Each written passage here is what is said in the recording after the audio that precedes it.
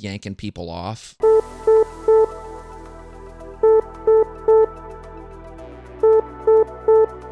Incoming transmission. Engage house party protocol. Mark 4 powering up. Mark 17 powering up. Mark 44 powering up. All suits are online. Welcome to House Party Protocol. Power up, suits, and welcome into another episode of House Party Protocol. My name is Will, and with me today is the one and only inhuman hipster, Brian Freddy. What's happening, my guy? Oh, not a whole lot. Will, how are you doing? You know, I'm doing pretty solid. I'm glad to get you back on the podcast. It's been a minute, and we had a little serendipity happen this week, if I say so myself. Oh, yes. And I'm excited to have that happen this week. It's going to be really fun, I think. Yeah, so for those that don't know what serendipity means, it's a word that I didn't know what it meant for a long time, but when I found out what it meant, it's like, oh man, this is awesome. Basically, when something unexpectedly good happens that works out really well for the benefit of parties, I guess, would be the layman's definition. I'm not going to look up Merriam-Webster for this, but it is what it is. So last week we had scheduled to record, but life got in the way. It is what it is. Life is life. It's going to happen. But I do think I'm finally kind of figuring out my time schedule a little bit more now, to where I switched up my schedule a little bit for 2024. So my recording schedule is a little different now, a little inside baseball. But anyways, Inhuman Hipster and I had scheduled to record last week, didn't get to, and then this week we got our recording scheduled, everything's good to go, and we get notified that we're playing each other in the House Party Protocol League. So, yes, serendipitous indeed. So, Brian Freddy, I'm going to have to say that you're going down. King T is coming for Inhuman Skulls. I just want to let you know that. Yeah, I think I might be able to take you down. I think Black Bolt might be able to take a nice deep breath.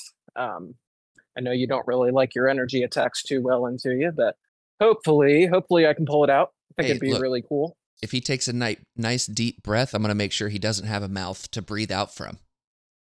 Oh, okay. At least you'll have a 5-threat sink. You know what I mean? Right. Does the old strategy still apply of like, yes, just leave Black Bolt alone and he's not so dangerous? Oh, I don't think so. Dang it. He has a lot more access to his kit now, so he hits a little bit harder, and you can't really ignore him, whether you want to or not. That makes me a little sad. bit. Yeah, he likes to take hits for his people because he serves his people. He does. Well, King T likes to get powered up when his people take hits, so he serves his people too, in a way, by dispensing the murder. Yeah, we'll go with that. Yeah, definitely. I know that Black Bolt will definitely love to see, M'Baku across the table. I think that'll be a fun matchup. That's what you think. M'Baku sees the table. Yeah. No, I don't care what the math says about 2 dice defense. I am not bringing M'Baku against Black Bolt. This is not going to happen. I think Justin might be able to correct you on that, but I have to agree. Well, he did correct me, because when he was on the podcast, for y'all that haven't listened, we did an episode a while back with Binks, and we talked all about this fun math, and math is fun, right?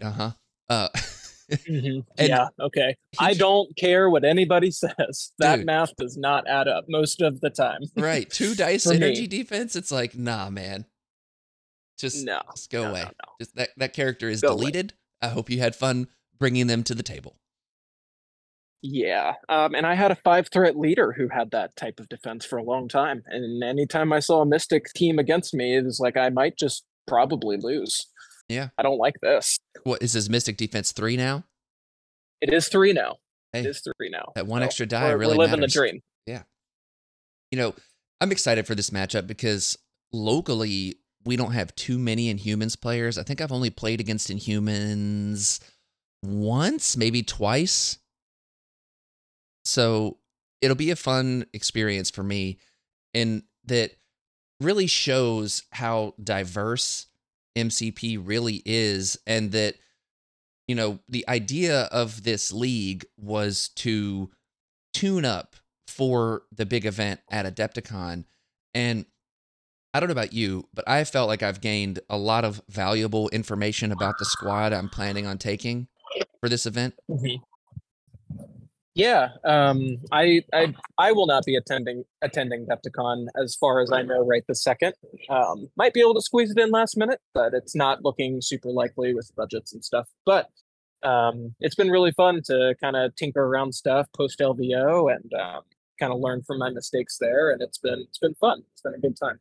Nice. Yeah. What changes did you make to your roster after LVO? Because you took Inhumans up there too, correct?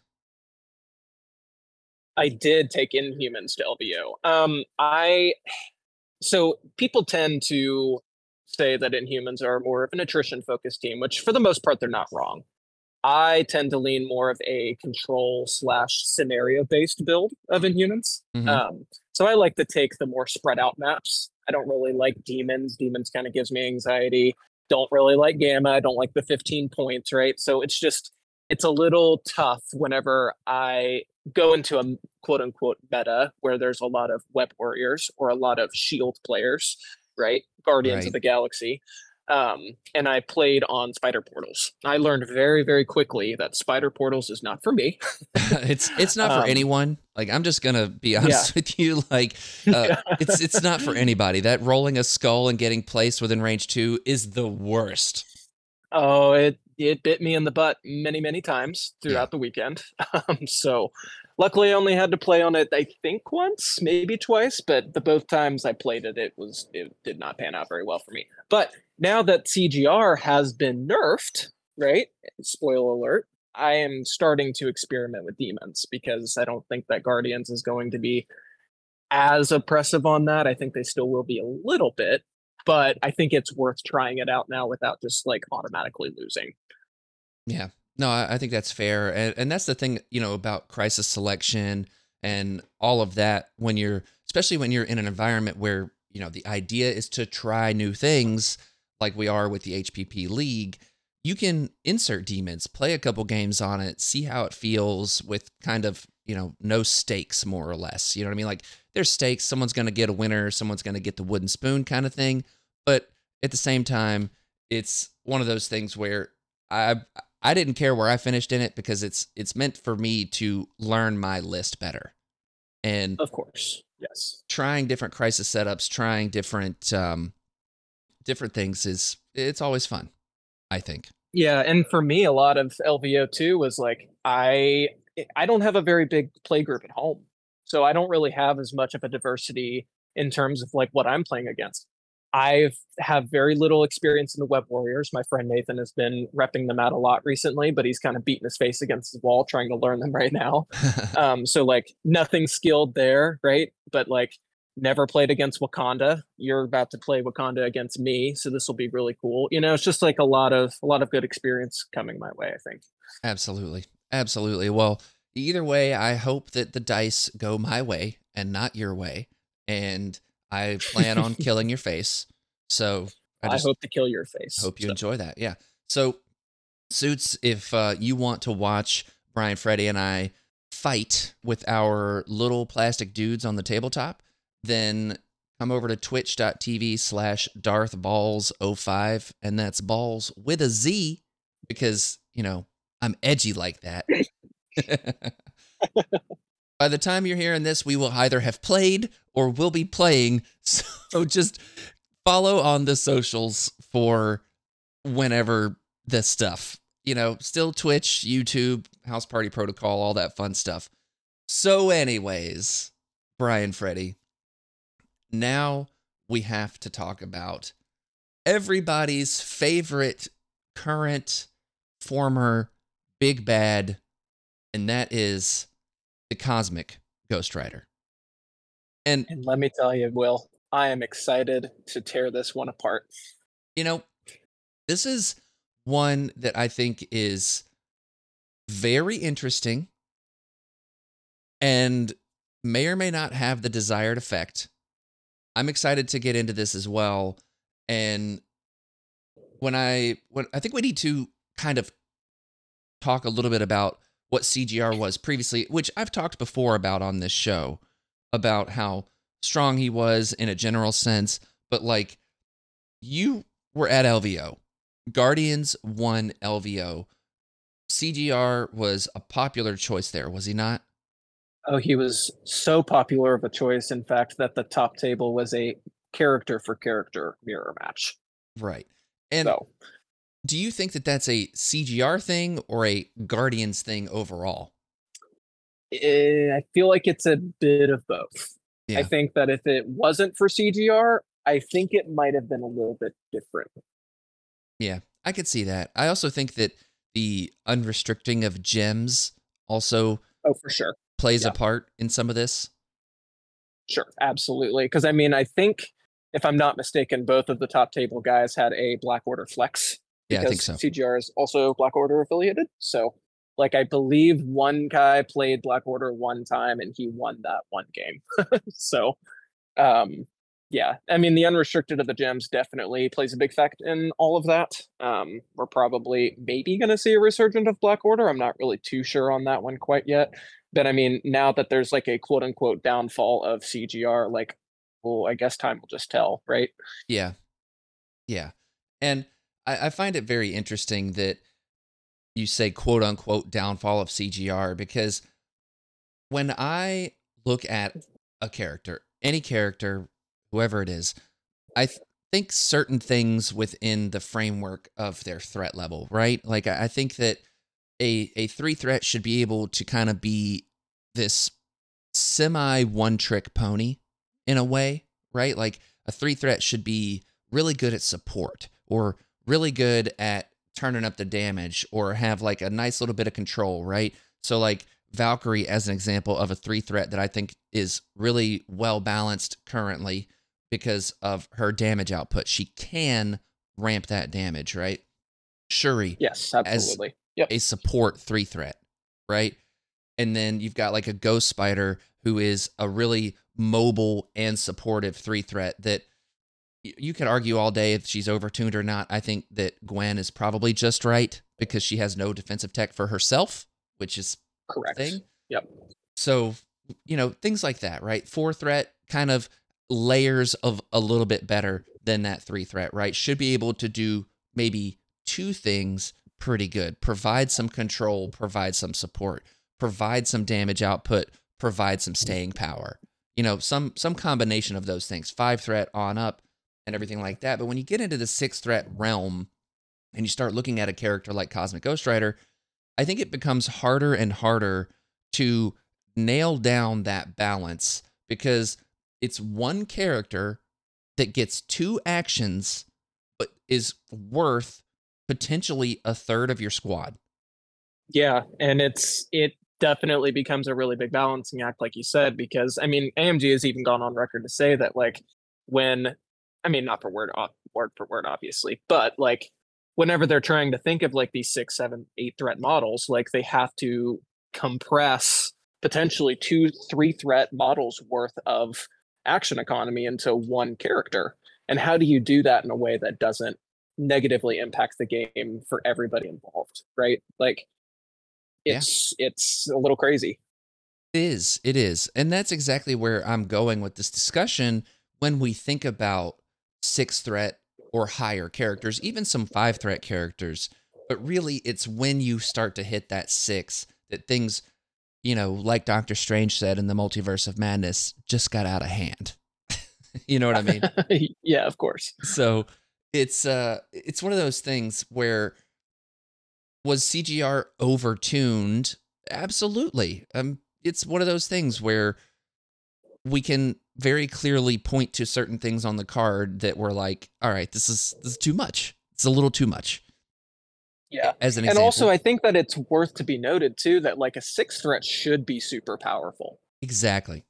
You know what I mean? Like in his current state that they just nerfed him to, like he is still very strong. He's still very powerful. He's going to put out some hurt. It's going to be a little bit harder to get to where he was beforehand, but I don't think that that's a bad thing, right? Yeah. He's still a sixth threat and he's still psychotically crazy. Like that's the whole premise behind the character. And like I think that they capture that really well. And like what's a way that you can balance out a sixth threat model that's super crazy, super strong, super powerful, again, without totally underwhelming to, make him feel like a five threat. Like we don't want that. We want him to feel like a six. And I think that they did what they did fairly well. Yeah. But again, time will tell. We'll see how the general audience reacts to that. That's it right there, is the time will tell, because CGR was powerful when he first dropped, but it wasn't until a little later down the line that people started to really figure out different combos and whatnot that were really potent with him and everything like that. And I mean, we're seeing things in the community become more popular over time as people start to unlock them a little bit. Hellfire Club as an example of something that has steadily risen in popularity and that some would argue is becoming a bit of a problem. That's a conversation for another time. But I also think that when you look at this sixth threat character here in Cosmic Ghost Rider, and exactly what you said, that trying to find that balance and find that space of fair, but also empowering for the person playing that character, but also able to have a counter of some kind that isn't just another version of that character, is important, Absolutely. And like your counter, like that is a very, very important part for this character, right? Because for 7-8 months since he's been out, like there was really no real way to plan for this guy because he was so unstable in his psyche, yeah. With the power roll during the power phase, that like he could just bounce all the way up to the side of the board, double tap your deployment line and yank you off. Like that's not a feels good experience. Like the best way that you could possibly take this guy down was through stagger and stun, but then you have Crew of the Milano. So right. like there's no way to really slow or plan for this guy or counter him, so to speak, right? But I think maybe we have that a little bit better now. Yeah, definitely. And we're obviously burying the lead when we talk about all of this, but I do think that context is important here in this discussion. And also, if you think I'm going to let it slide that you said yanking people off and not make a joke about it, you got another thing coming. I'm just saying. Man, well, words are hard. Words are hard. But you know what? I'm sure I'm not the only one that caught that, so shout out to the real ones out there. Absolutely. But anyways, I digress. It's one of those things, man. Like it's really difficult to balance a game like this, especially with the constraints that AMG's put on itself of single digits. You know what I mean? Like that makes things difficult. And yeah. So here we are, Cosmic Ghost Rider with his errata and everything here. So let's go ahead and start talking about this. Let's go one by one and talk about what it was, what it is now, and why it matters. Cool? Sure. Yep. That Cool. sounds good. So first things first, increase the power cost of the Power Cosmic Penance Stare from 6 to 8. So this is... Praise God. This is his spender that is a range 2, 12 dice mystic attack. The target does not gain power for damage dealt by this attack. And if you do crit, wild, hit, shield, and skull, you change each of the target character's shield results to a skull result. So why was this such a problem at 6 power? It was a problem at 6 power because Cosmic Ghost Rider had the ability to double tap with this obscenely strong spender in single activation. Interesting. You wake up with 10 power. You spend 6 of those power to tap one guy. You kill him, more than likely. Then you turn around. You have 4 power left. You use no matter the cost for 2. And then you kill the other guy that's right next to you. Yeah. And that was a huge feels bad moment for a lot of people. And it also just like 6 power, just it was so easy to attain. Like he was doing it multiple times a game. You know, like big spenders like this should be a 1 to maybe 2 times a game type thing, depending on how you're playing, right? Yeah. But there were times in games where he would cosmic stare me at least 4 times. It wasn't good. Yeah, that's pretty wild. And it's one of those things where I think that the problem for me when I saw this as a thing, it wasn't so much the fact that it was only 6 power.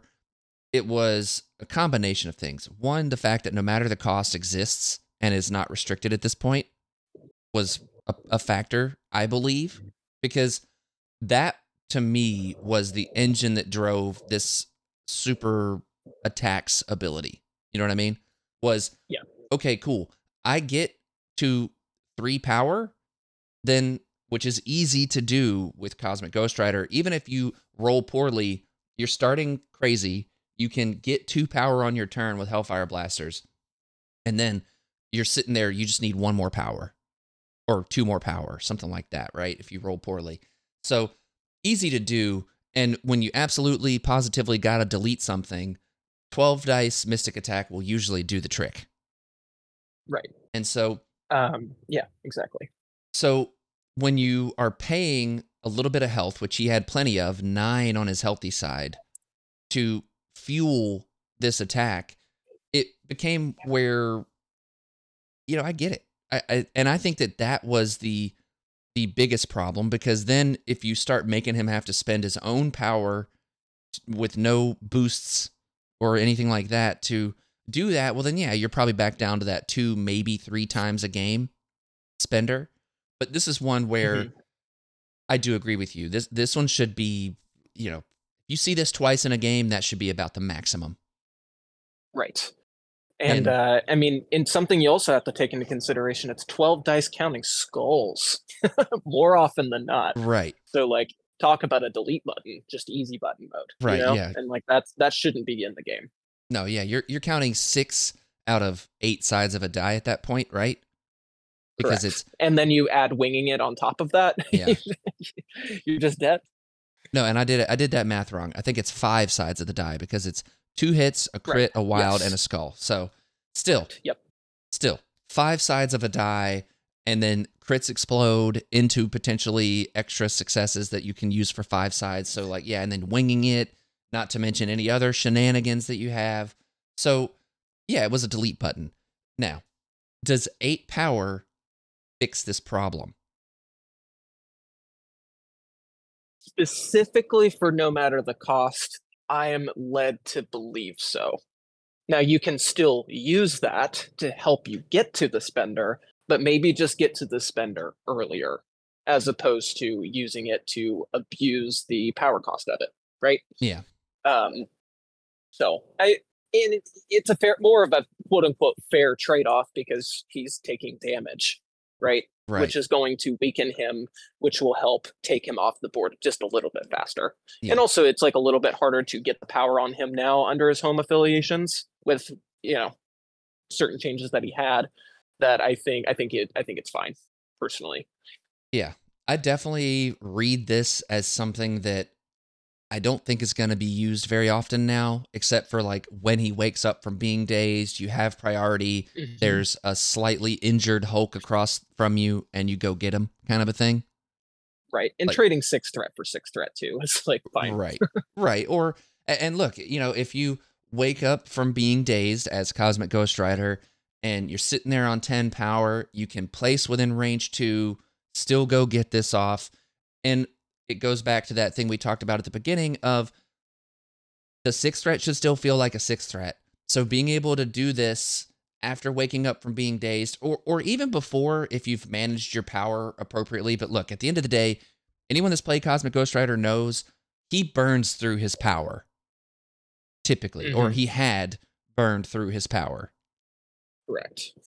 But I think we're going to see when we start talking about a couple of these other changes, he might not be burning through it as quickly now, and he'll be able to build it up more. I don't know, but let's finish this conversation about Power Cosmic Penance Stare. And that's where I think that you're still going to see this, just obviously not as often. And it's going to be more of a target priority thing. Like, oh, there's a Miles close by and he's injured and I need to get rid of that leadership. Go get him. You know what I mean? Kind of thing. Mm-hmm. Of course. So I don't know. I'm intrigued to see where this moves the needle on the whole thing, because 2 extra power is definitely a lot for a character that only has a gainer. Yes, he has other means to gain power, but it's unreliable. So right. I'm interested to see what this does to him. So next change we have here is replace the text of the Chains of Sidorak superpower with the following text. And literally the only thing they changed is they added this superpower can be used once per turn. I'm not going to read the whole thing. Superpower can be used once per turn. That should have always been there, frankly. Huge. Yeah. I mean, that was, to me, the bigger problem in Power Cosmic Penance Stare is, okay, cool. I've got 6 power. I'm in the middle of all your people. They're all on fire now. Yeah, and then the rest of my cheap core is just going to come and dummy you. Yep. So, to me, this was the most problematic thing on his card, was the fact that this was not once per turn. Now, with that being said, this superpower only costs 2 power. So he should have access to this fairly easily still, but he's only going to get to do it once. And I think it's good in that it really makes your target priority much more important with Cosmic Ghost Rider and who you use this on. It's like, okay, am I going to use this on the person that's already activated so my squad can come and clean up? Or am I going to use this on someone that I'm going after with Cosmic Ghost Rider? Right. It makes you be intentional. It makes the player have decision points and not just, I don't really want you to score anything and I'm just going to kill you. You know? Yeah, exactly. Now, the fact that it only costs 2 power and you can't do it as often, which is good. Like, I want to really hammer home the fact that it's good. His power expenditure now, though, is going to be significantly less. And I think that this is where things are going to get interesting over time, with how he's saving up power for his Cosmic Justice on Wheels, which is his Got Your Back, and saving up power for that Power Cosmic Penance Stare more often, since he's not using it on chains. Good. That's a good thing. This is just want to be really, really hammering home this point. It's a good thing. But I do think it will change the play pattern, but it doesn't necessarily weaken him. Sure. Yes. I agree. I agree with that. You know. And so here we are. Now, I think the two big changes here, last 2 changes, there's two more changes. Yeah. So replace the text of I'm the Spirit of Vengeance, bearer of the power cosmic, and just a bit unstable superpower with the following text. So previously that said during the power phase, you do the thing. Now, during the cleanup phase, you remove all psychosis tokens from this character. Then this character rolls 5 dice. For each critical, wild, and hit result rolled, this character gains 1 power. Then, if this character has 5 or more power, this character gains a psychosis token and drops all objectives it is holding. So, instead of starting the power phase, rolling your dice, gaining power, it now happens in the cleanup phase. This will slow him down by a round, and that's about it. Yeah, which, I mean, for a game that most games are generally more or less over by like rounds 3 or 5, I think is a huge thing. Yeah, I think this is good because the most problematic interaction for Cosmic Ghost Rider, and it's one that AMG many moons ago banned a card in the game specifically because of an interaction that can happen with Cosmic Ghost Rider. And again, dice dependent, it wasn't the default option, but the fact that it could happen is enough of a problem for me. So back time ago in the land before, AMG banned drop off, and they specifically said it was for Cable, because Cable could reach someone's deployment zone with his piddly little 5 dice attack. And I say it like that for a reason, because we all know how Cable used to be. And Right. that was too problematic for the game. Well, along comes Cosmic Ghost Rider from the future, all that fun stuff. And he could easily, if he rolled hot on that initial power phase roll, reach a deployment zone. Whether he could place himself there off the rip, range 5, like placing range 5 pretty much got him there, or if he could place range 4 and then move and shoot someone on the deployment line. The fact that he could reach out to a deployment line was unacceptable. And so, Oh, absolutely. and Yeah. that to me, everything else, chains probably needed to change it, but everything else needed to change in some way or another. But this right here is the thing that was like, it needed to change, because Right. it is the most negative experience in the game of, cool, I brought this model, I didn't even get to play him. They did not get an activation, which is what could happen. Yeah. And I think that it's really important to note too, the major thing that really like causes this to be a good thing is during the cleanup phase, like the steps in order of everything that happens, right? So like Why at is the end that? of round 1, you'll score points. Step 2 is you resolve player effects during the cleanup phase. So rolling dice for, Crazy Town, tactics cards, et cetera, et cetera. Mhm. And then you have step 3, which is you do non-player effects, which is like crisis cards, so like cubes or spider infected or whatever it is. And then step 4 is character with a dazed token removes all damage token, special conditions, all of that stuff. So if Cosmic Ghost Rider is dazed, he does not get to roll for his Crazy Town during the cleanup phase. Yes. And I think that that's super, super important to note here. Completely agree. So it's one of those things where if CGR is looking like he's in trouble and you blow all your power, you might be in trouble with gaining some power back. So it's one of those things where I think that now he is going to be definitely more objective focused in some instances, which I think is interesting. And I think that this really just, it slows down the engine a little bit, which is a good thing. And it also makes it to where, like we've talked about before, and I think that all of these changes so far are really showing this theme of being more deliberate. Sure. And the thing I've got to ask you, Brian Freddy, is so far, like, these would be classified as a nerf. Like, they would be. But do you feel like that this really is a nerf in its, truest sense, I guess? I mean, in its truest sense, like nerf really means that their power level has been dramatically knocked down. I think if anything, this is like a slight rework of the same thing. So Yeah. if anything, his quote unquote nerf would be that his chains is once per turn and that his spender is more expensive. Yeah. Now, in terms of overall power level, on the other hand, yes, he is less powerful because his engine isn't starting off the rip. Yeah. Exactly. I completely agree with you. Yeah. And it is technically a nerf in that he is less powerful than he was.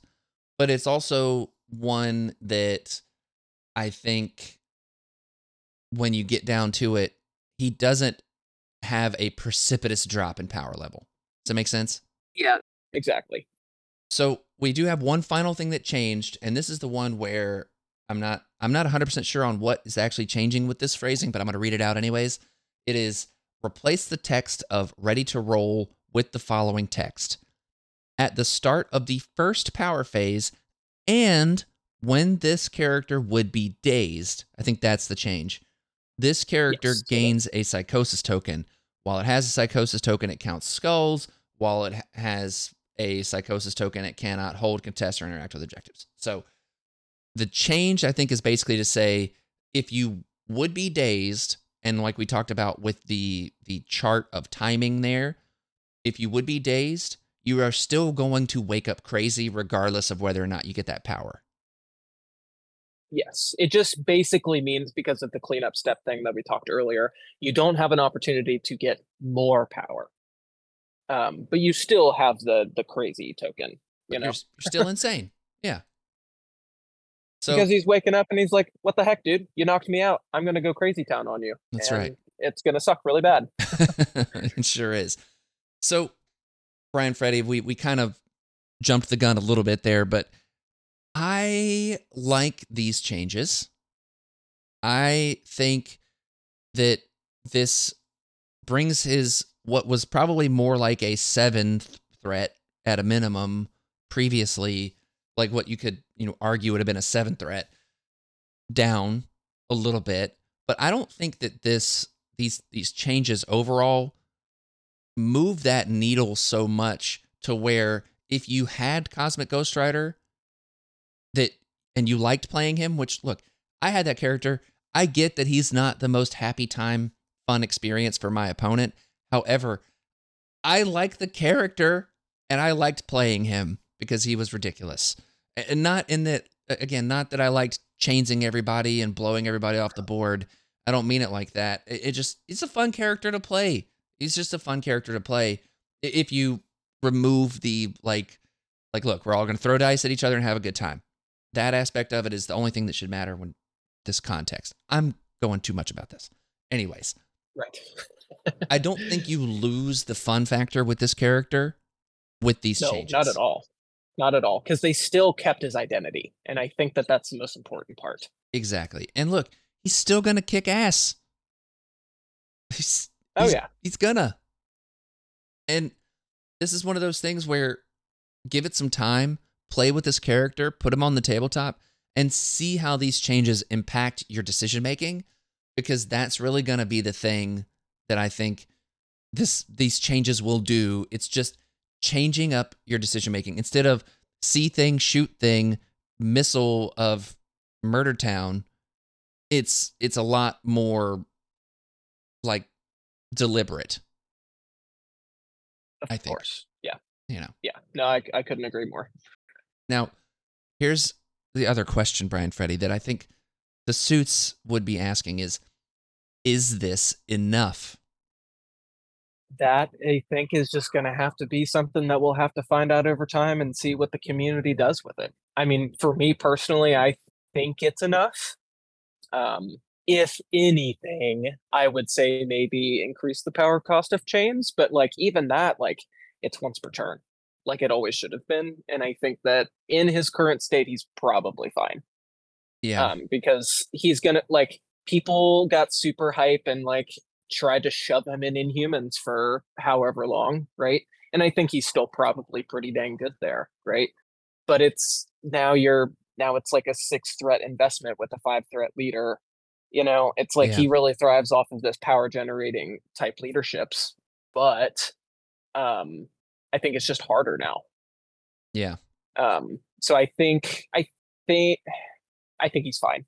I think it's probably going to be enough. We might see another one like we did with Malekith, but I am not sure. Well, I guess again, we'll have to see what the community does with it. Yeah, and I think that that's a fair comparison when we talk about things that were problematic within MCP as a whole. I think Malekith was still worse, like previously. Like I think CGR getting to the deployment line was the worst thing, but in terms of just literally, you had one answer for Malekith, and that was Helios Laser and hoping the dice play. You know what I mean? Like, or bringing Immortal Hulk kind of a thing, or regular Hulk. So yeah, definitely. I always felt like Malekith was more oppressive personally, but again, rose-colored glasses, or maybe fiery skull-colored glasses a little bit. I mean, personally speaking, I think CGR was worse, but also this is coming from someone who played against more CGR than he did Malekith. Yeah. Thank God. Yeah. So, and it's one of those things where I could see us getting another round of this at some point, maybe, but currently I'm with you in that this feels appropriate. Yeah. And I'm happy with that. So, yeah. Suits, let us know what you think and whether you think they didn't go far enough, or you think they went too far, or it was Baby Bear's bed just right. You know what I mean? I'd love to know. I'd love to hear from you. Send me messages on Facebook or via email, housepartyprotocolpod@gmail.com. Messages on Discord. I'm at HPP_Will in most of the MCP related Discords, though I spend most of my time in the House Party Protocol Discord, which if you're interested in joining that Discord, you do have to be a patron on patreon.com/housepartyprotocol.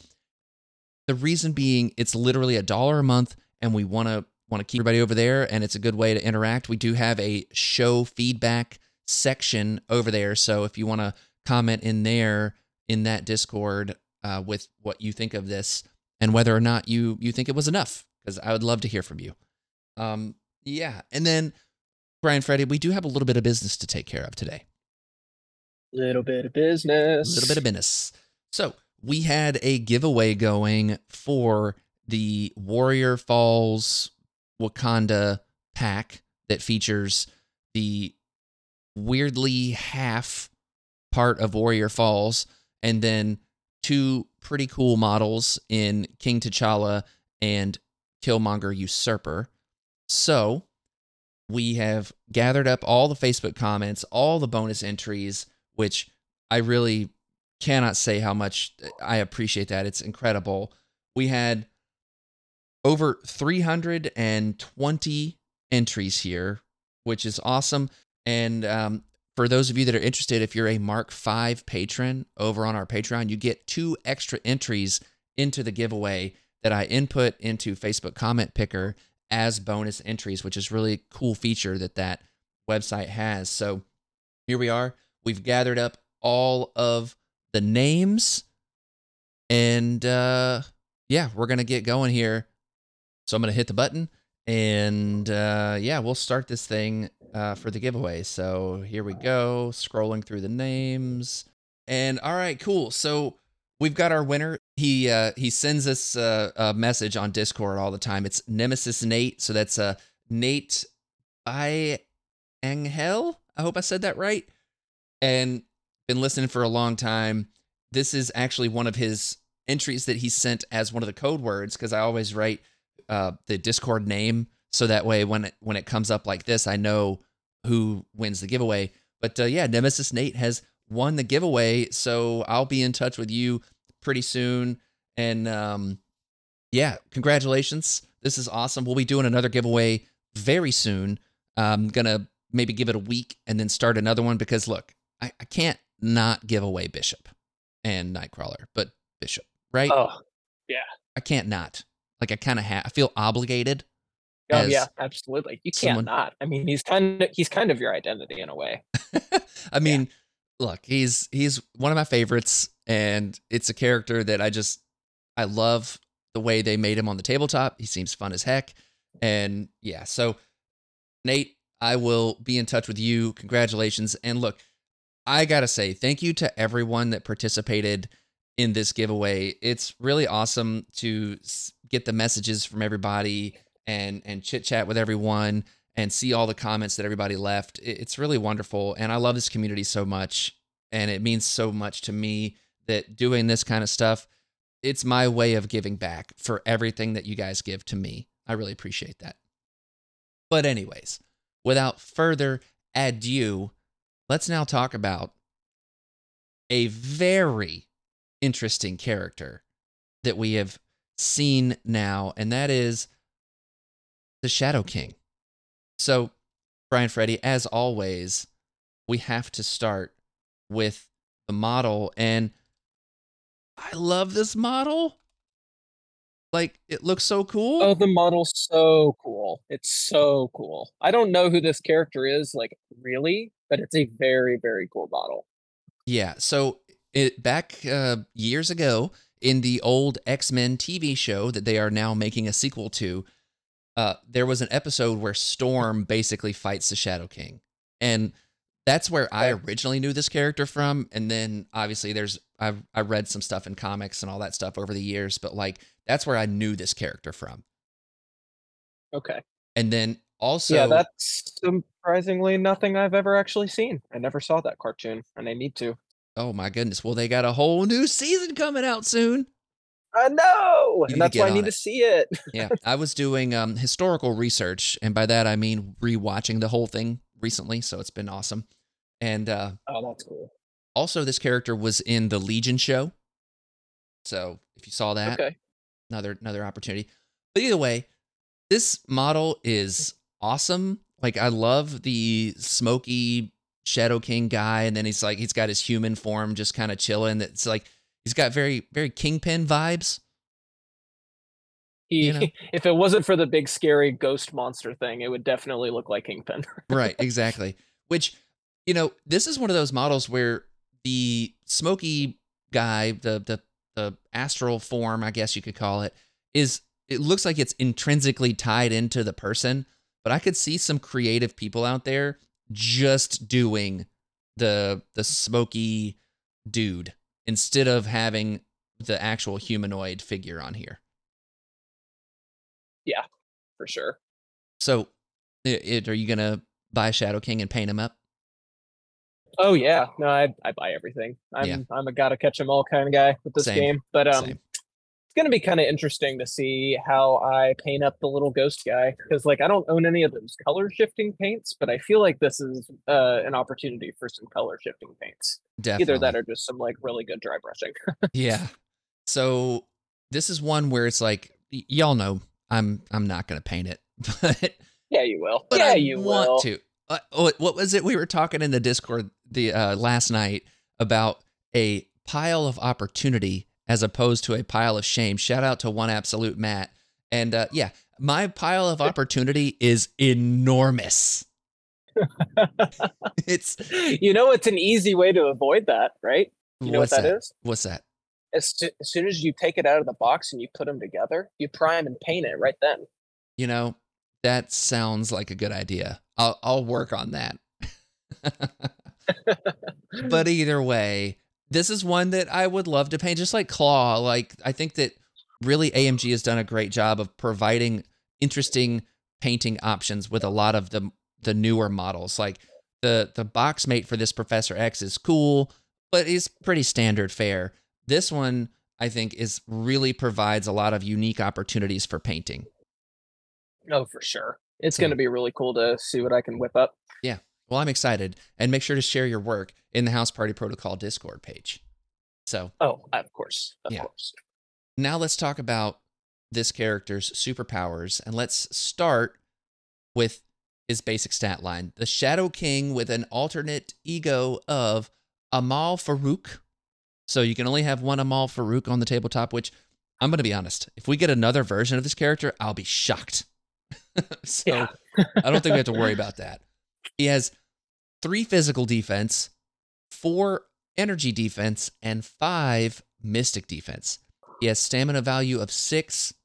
He has threat value 5, size 3, and he moves short. Nothing changes on his injured side other than the art, which is amazing. Oh, it's And very, very cool. yeah. It's also worth noting that he is on a 50 millimeter base.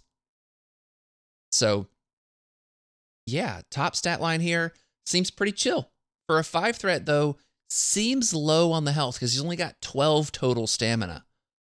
How do you feel about that? It does seem a little low. Because it's 6 and 6, right? Correct. Yeah. It feels a little low, but there might be something later on down this card that might help that. Yeah, for sure. So, yeah, I mean, a short mover on a 50 millimeter base is definitely one of those things that gets my eyebrow raised. But as we go through this character's card, I think there's some fun stuff that happens here. So, why don't you read his attacks? All right. So his first attack is a mystic attack. It's called Mental Shackle. It is a range 3, 6 dice, 0 power cost. After the attack is resolved, gain power equal to the damage dealt. And on a wild, you will trigger Root, And if for those of you who don't deal with root too often, you have to spend 1 extra power to use your superpowers. So that's really, really strong on a builder. Mm-hmm. And after this attack is resolved, if it dealt damage, you may advance the target character short, Yeah, pretty potent which I think attack. is it's really, really potent for a builder. Yeah. And I mean, just doing damage, you get to displace people. And 6 dice Mystic feels like, unless you're attacking the Convocation or something, or maybe 6 Mystic defense Professor X over there, feels pretty good. Yeah, definitely.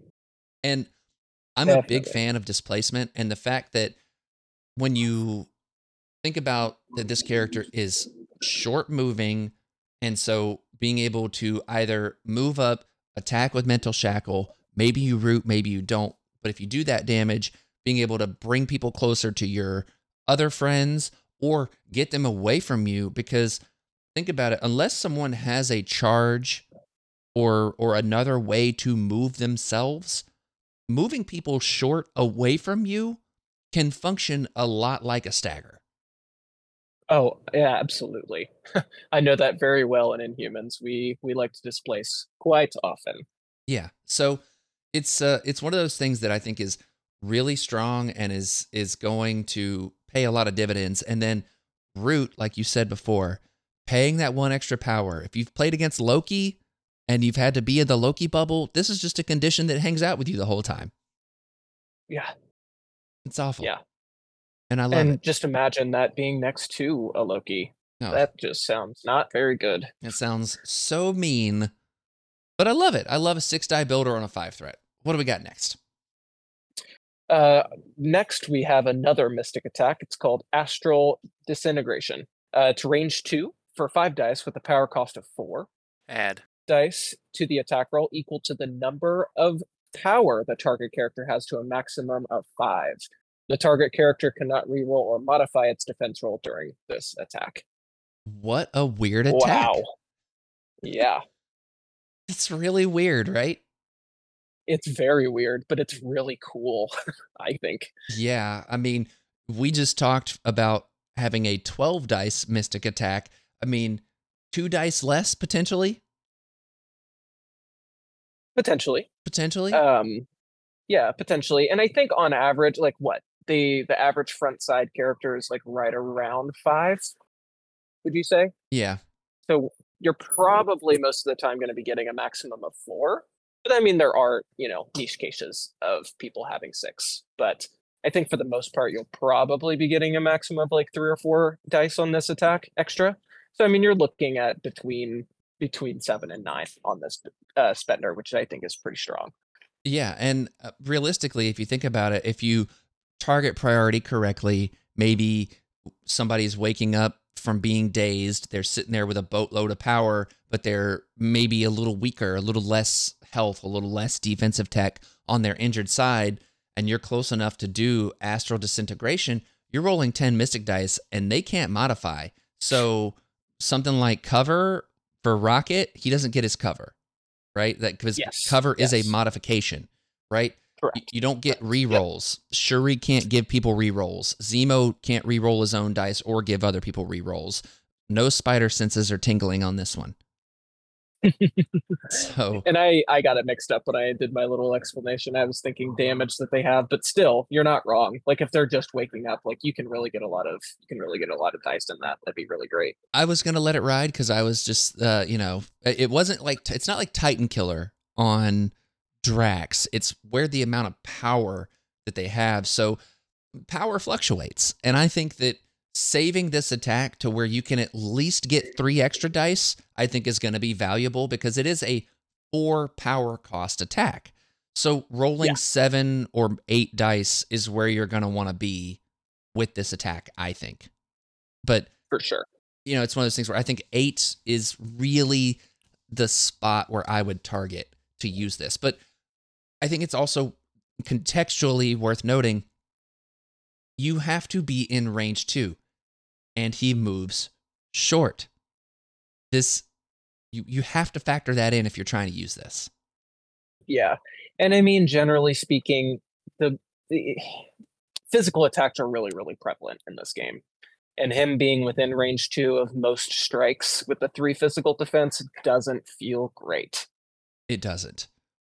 But having a 6 dice builder that is a mystic attack means that you should have power to access this part of his kit. However, he does have superpowers. So he does. Let's talk about these superpowers because there is some interesting things going on here. So first up, we have an active superpower called Astral Fiend, and it's going to cost you 3 power, so it can be used on his turn. Also, it's going to cost you an action. The bold text on here that says action means one of your 2 actions must be to use this superpower if you choose to. Place a projection token within range 3 of this character. When measuring range for this character's attacks or superpowers, measure from the projection token. When measuring range for enemy mystic attacks, enemy characters may measure to this character or its projection token. When this character is dealt damage by an enemy mystic attack, remove this token. At the beginning of the cleanup phase, remove this token. This superpower can be used only once per turn. Brian Freddy, that's a lot of words. It is a lot of words. Now, let's try to break it down for the suits out there. Functionally, what you're doing is placing a token. We don't know what size this token is. Is it going to be 50 millimeter size to match his base size? Or is it going to be the standard token size of like the Psychosis token size, right? We don't know. But it's going to be a token. You place it within range 3 of him. The only way that token goes away is if Shadow King takes damage from a mystic attack. It's the only way it goes away during that round.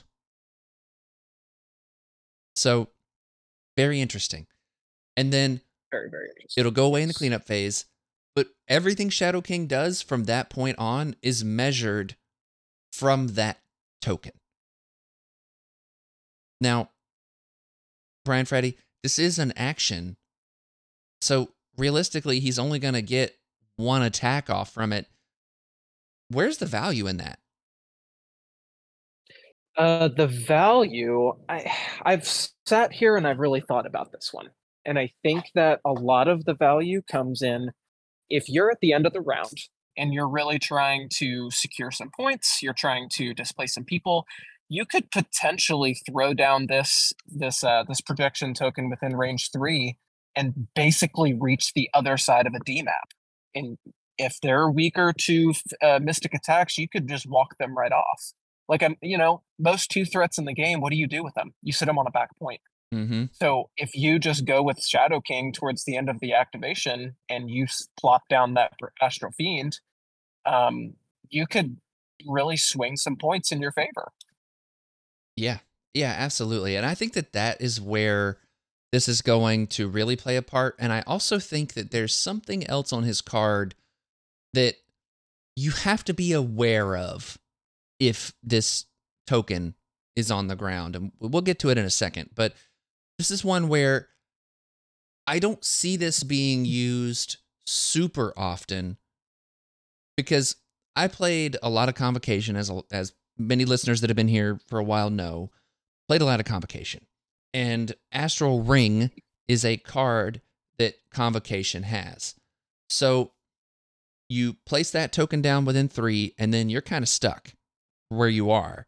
And the thing you have to remember about that is wherever you place that down, if you're stuck there, then you have to factor in what you're going to do next round if you decide to use Astral Ring, because you could end up being pretty far out of position, which is something that I had to learn over time.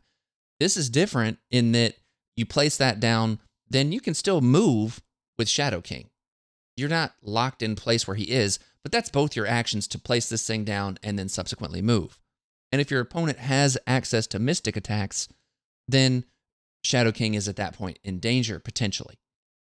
But it's still, you got to think about what you're doing, because if you place this down and then do an attack, where is Shadow King going to be to start the next round?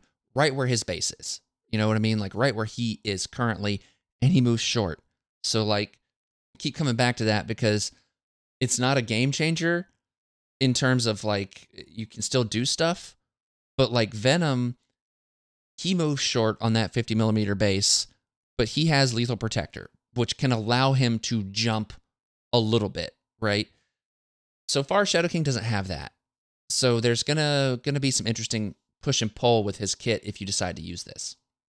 But we've got a couple other superpowers to talk about, and I'm gonna come back to Astral Fiend on one of these. So his next superpower is another active one, Immortal Essence.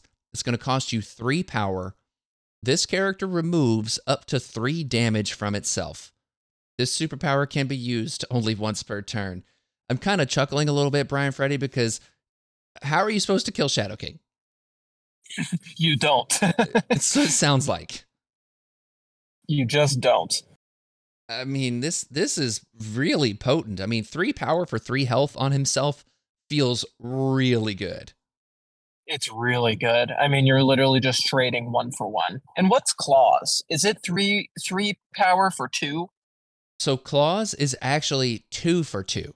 So you're less power, but less health as well. So same, but different. You know what I mean? Yeah, basically, more or less. Yeah. But it's one of those things where when this character, like we said before, he is low on the stamina value, kind of seemingly for 5 threats, but Immortal Essence is really strong. Yes, it has to be on his turn. So if you've taken 4 damage on Shadow King, you better activate him if you don't want him going down. It's just the way I read this. Yeah, absolutely. I mean, even if you get this off like once per game, 12 health turning into 15 health for 3 power, that's not bad. Not bad. You know? Not bad. Yep. So, the next superpower. This one's so interesting to me. It is a reactive superpower. So it have a trigger, and we'll explain what that is in a second. Nightmare Visions. It's going to cost you 4 power. When a character ends an advance within range 3 of this character, there's your trigger. An advance, this character may use this superpower. Roll 3 dice.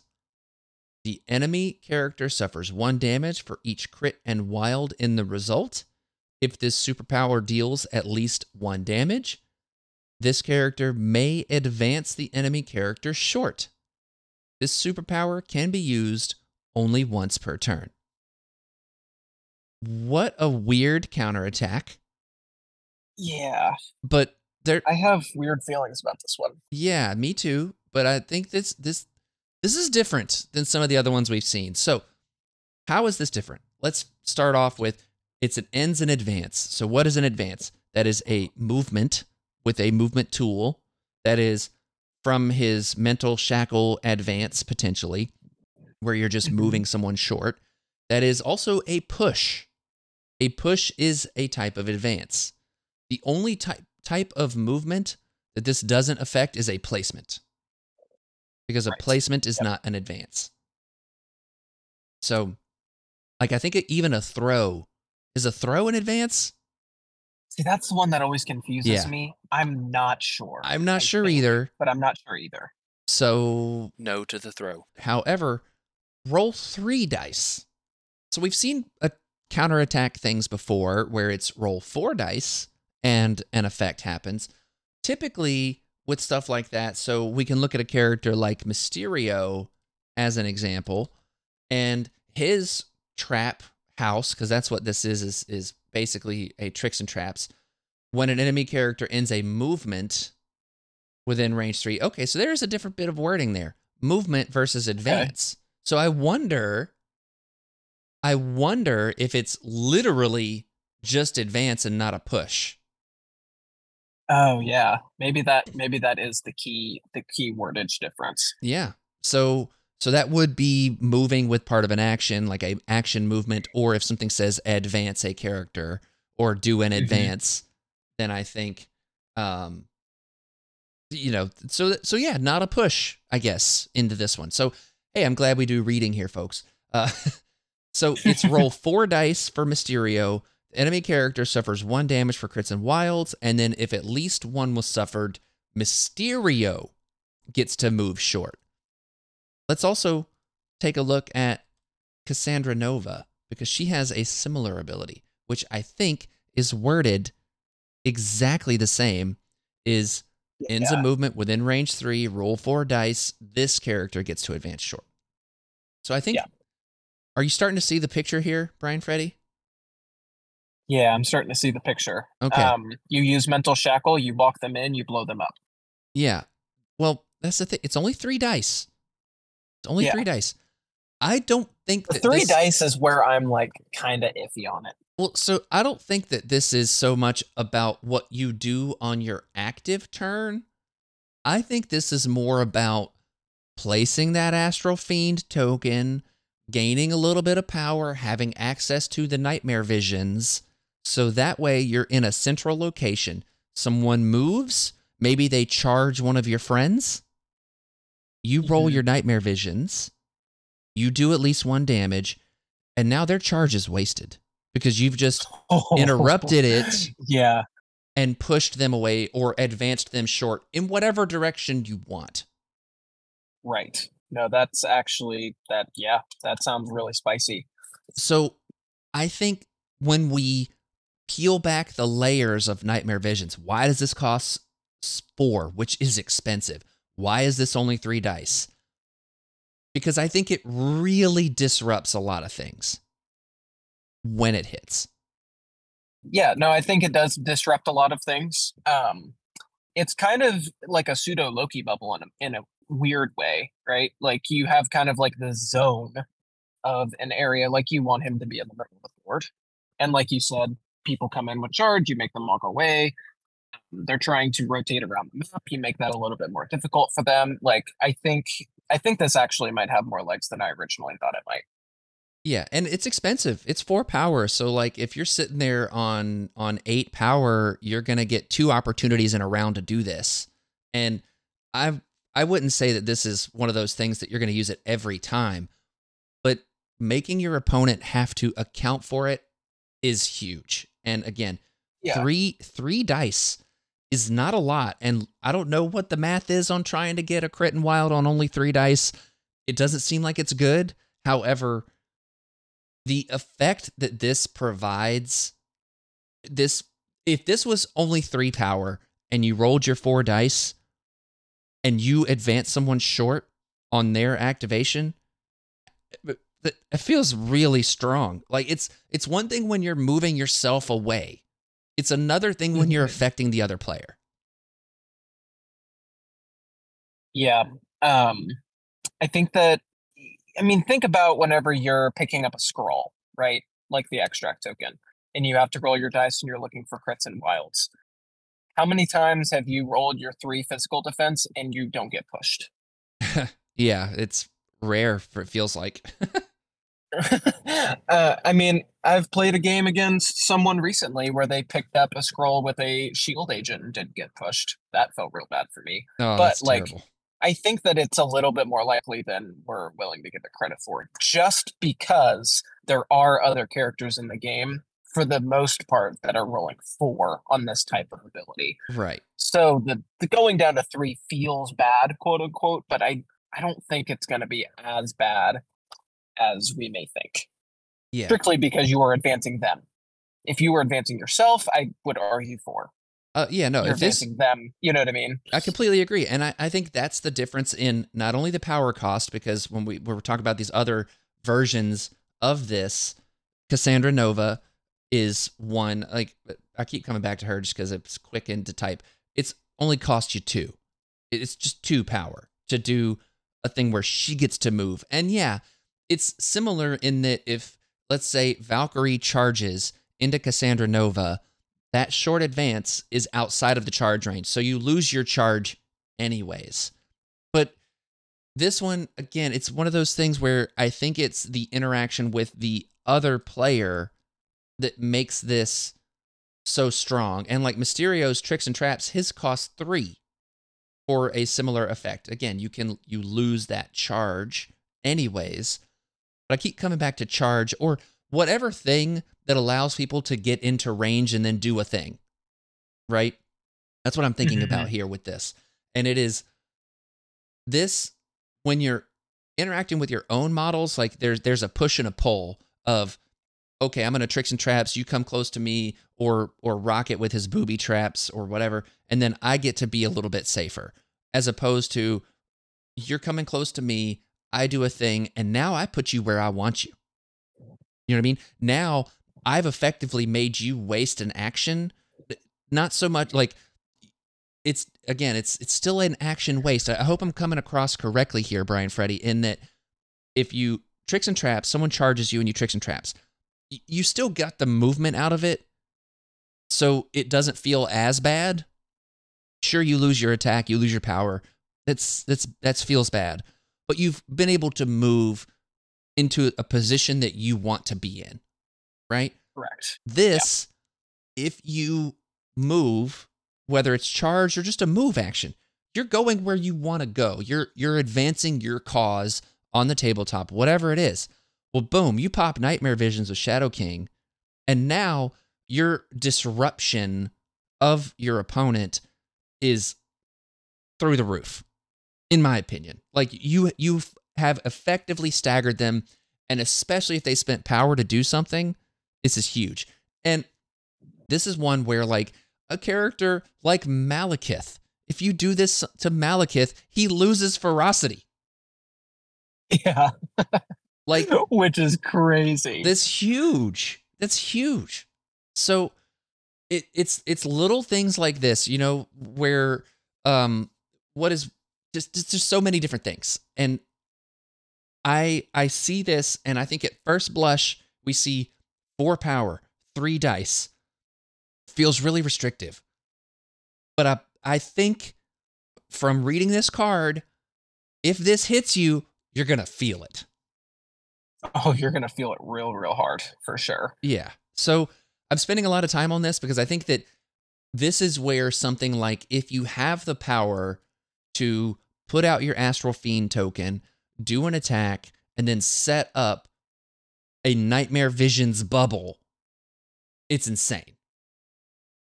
You know what I mean? Like, it feels insane to me. He's just going to really add to that tricks and traps bubble. Yes, and it's a level of control that works in a different way than we've seen in MCP and makes for a really unique character. Of course. Yeah. And definitely. There's one final line on this card, and that is Omega level multiversal entity. It is an innate ability, so he always has this. This character gains 1 additional power during the power phase. So starts with 2, like a 5-threat should. Yeah. So really gets that engine going. Yeah. I don't know, man. The Shadow King seems really weird, but really interesting.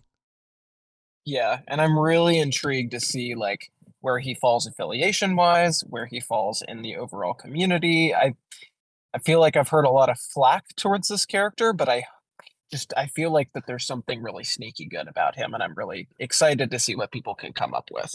Yeah, this is one of those characters that it's going to take some time to unlock, but I think that he has some play. He's 5-threat, so he's got to perform. He has to perform. And I think that on certain scenarios, you know, you've got a clumped up scenario where you can maybe leverage your control abilities. You know, you move once onto like a backgamma, and then you're standing there on a backgamma, and then you're astral fiending and nightmare visionsing. That's really hard to say. All over the place. You know what I mean? Yeah. Maybe. You know what I mean? I read this. It seems interesting.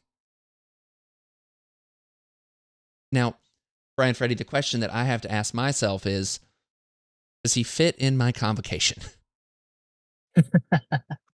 Of course, here it comes. Yeah. I don't know. I've been tinkering around with a little bit of convocation myself.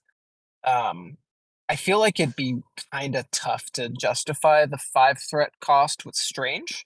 Yes. But I think he could see some cool things. I think he's one of those, Um, like, if you needed a 10th character and it's like, okay, I need a 10th character and I'm playing on like Gamma or something like that, and I really need this level of control and like whatever. Like, it's funny to think like the different crisis opportunities, right? So if you're playing on Gamma, well, you might still have cubes, and then having a 5 threat that's going to sit on a point doesn't do you any good, you know? right. But like if you're playing on a Gamma and like a books, right? Like a Montesi formula or whatever. Or, yeah, whatever it is. Not Montesi. Yeah, Mhm. it's Montesi. Um, something like that that's going to score a little slower. Well, then maybe Shadow King makes a little sense. You know, maybe. Mhm. You know, so it's Maybe. it's an interesting thing. And you know, I think we know that he's Brotherhood affiliated. That's at least what Cerebro says, is that he's Brotherhood affiliated. I don't really know what Yeah, he because does for he's that. affiliated Brotherhood in the timeline. I think that's where they're getting Ah, it from. that's where that comes from. Okay. It's interesting that he's there. I think he could play well with a Mystique leadership, I think, maybe, because he's able to get a power back when he interacts with a thing. You can put the little token down so he can be more mobile. And then being able to advance characters to where she can blow up terrain or something seems fun. Yeah. Yeah, that would be really cool. I think in Spider Foes and or Criminal Syndicate, where you can tricks and traps people, this could be Yeah, Trap interesting. House, Mm-hmm. just straight up. Mm-hmm. Anywhere else that you can like pinpoint that he seems interesting? Um, I don't think so. Maybe Hellfire. And the reason I say that is just you can potentially have his immortal essence on every single turn, Yeah. without really having to do anything. Yeah. Having Astral Fiend on every single turn without really having to do anything, and it like the healing will just make him that much more immortal than he already is. Yeah. I think he could be interesting there, but Nice. Yeah. he is competing for Ultron. Like that's kind Right. of big right now. Yeah. Ultron's good. Love Ultron. But anyways, I I'm really interested to see where he falls on the tabletop, because he seems like a fun and interesting, like he feels like a big brain character a lot. And so people that take the time to play this character and get him on the tabletop with repeated reps, I think are going to have a pretty spicy character on their hands. Definitely, definitely, Yeah. definitely. So the last thing we have to talk about is tactics cards that come with him, and it's one that we know about, Astral Plane. It is unaffiliated, reactive. During the power phase, Shadow King may spend 1 power to play this card, choose a secure objective token, and place an Astral Incursion token on it. Enemy characters suffer 1 damage when they end an activation within range 1 of the Astral Incursion, and when they interact with the objective token marked by the Astral Incursion. During the next cleanup phase, remove all tokens. So basically, you're just denying your opponent an opportunity to score potentially. Yeah, I think this one's actually super interesting in the fact that, like, what speaks out to me when I see this is like you have somebody standing on a point that really wants to be double tapping, but they are living on 1 health, or like they really don't want to be taking damage, or like whatever the case is, right? Mm-hmm. You place down this Astral Incursion token right next to them. Now they are forced to move away from it. Yeah. Yeah, definitely. And I think that it's also just like, oh, hey, web warriors, that, you've got a pretty low health pool, get damaged. You know what I mean? Like, oh, this is a pay to flip. So not only do you have to move over to touch it, you've also got to take some extra damage to touch it. Yeah, for sure. Yeah. So yeah, it's one of those cards where, like, if you're playing Shadow King, try it out. I don't know how much it's going to move the needle, but pretty much it's unaffiliated, so you can take this card with you wherever you take Shadow King. Yeah, and I think this one's gonna be cool. I hope that it's not just like one of those cute cards. Yeah. Same. It could be cool. So, Brian Freddy, I think that about wraps it up for us today. I think so, yes. Yeah. Where can people find you?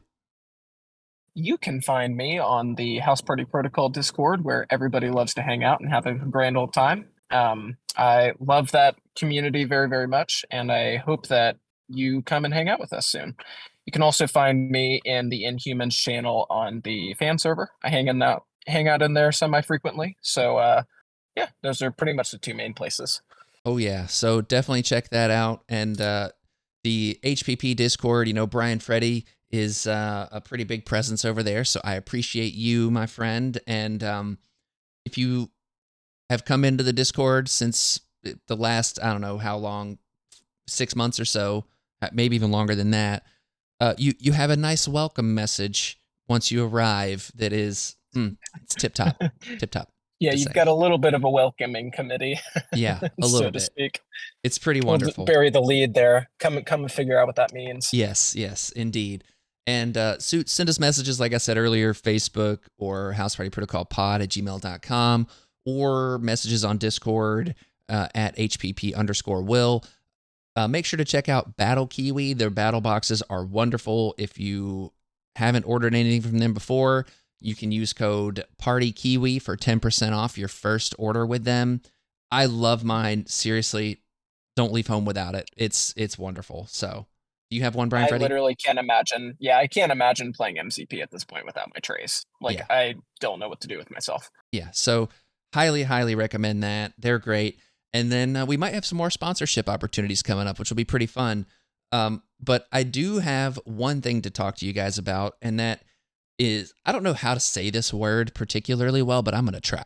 It is Quadroofy, and it was a Kickstarter thing, and it's a hobby, like travel hobby thing.